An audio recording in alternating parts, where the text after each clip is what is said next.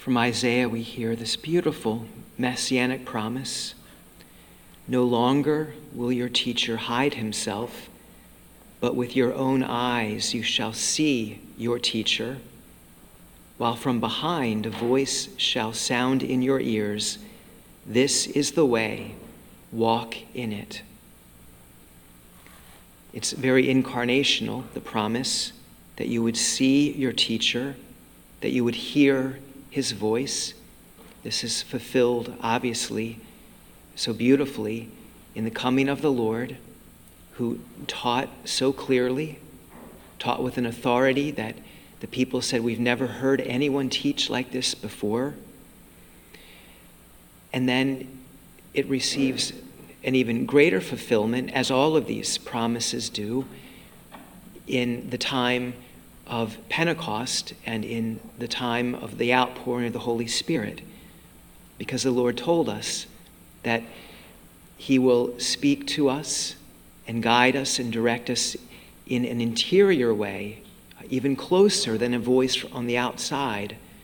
From the inside of our hearts, we would be taught and instructed by the Holy Spirit. A lot of people say, "Well, I can't hear the voice of the Lord. I don't know what he's saying to me. I don't know what he wants me to do." And while that does get into the realm of the whole aspect of discernment in the life of a Christian, the thing that I think of immediately, first of all, is the question, how much silence are you building into your life that you are letting yourself hear the Lord?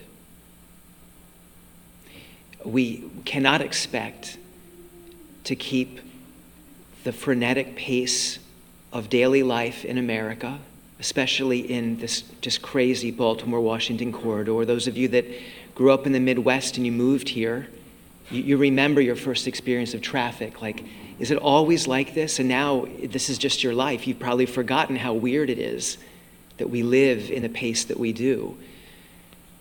But it would be completely unfair to complain to God, "You have not fulfilled this promise for me," while not also simply striving after and going after silence in your own life.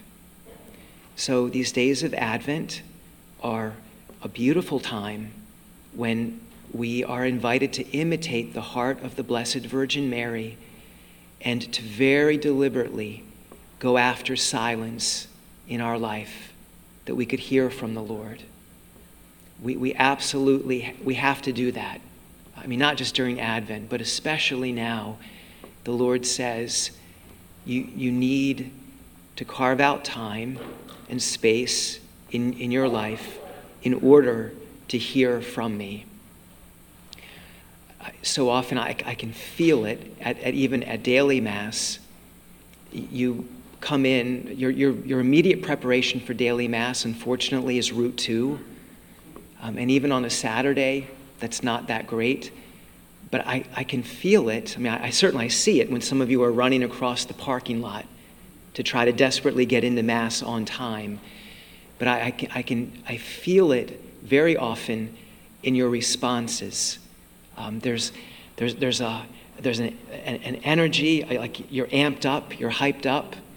And what it always reminds me of is every time over the years when I've been on retreat to a monastery, and the first day or two in the monastery, the pace and the rhythm of their prayers is so beautifully monastic, which means that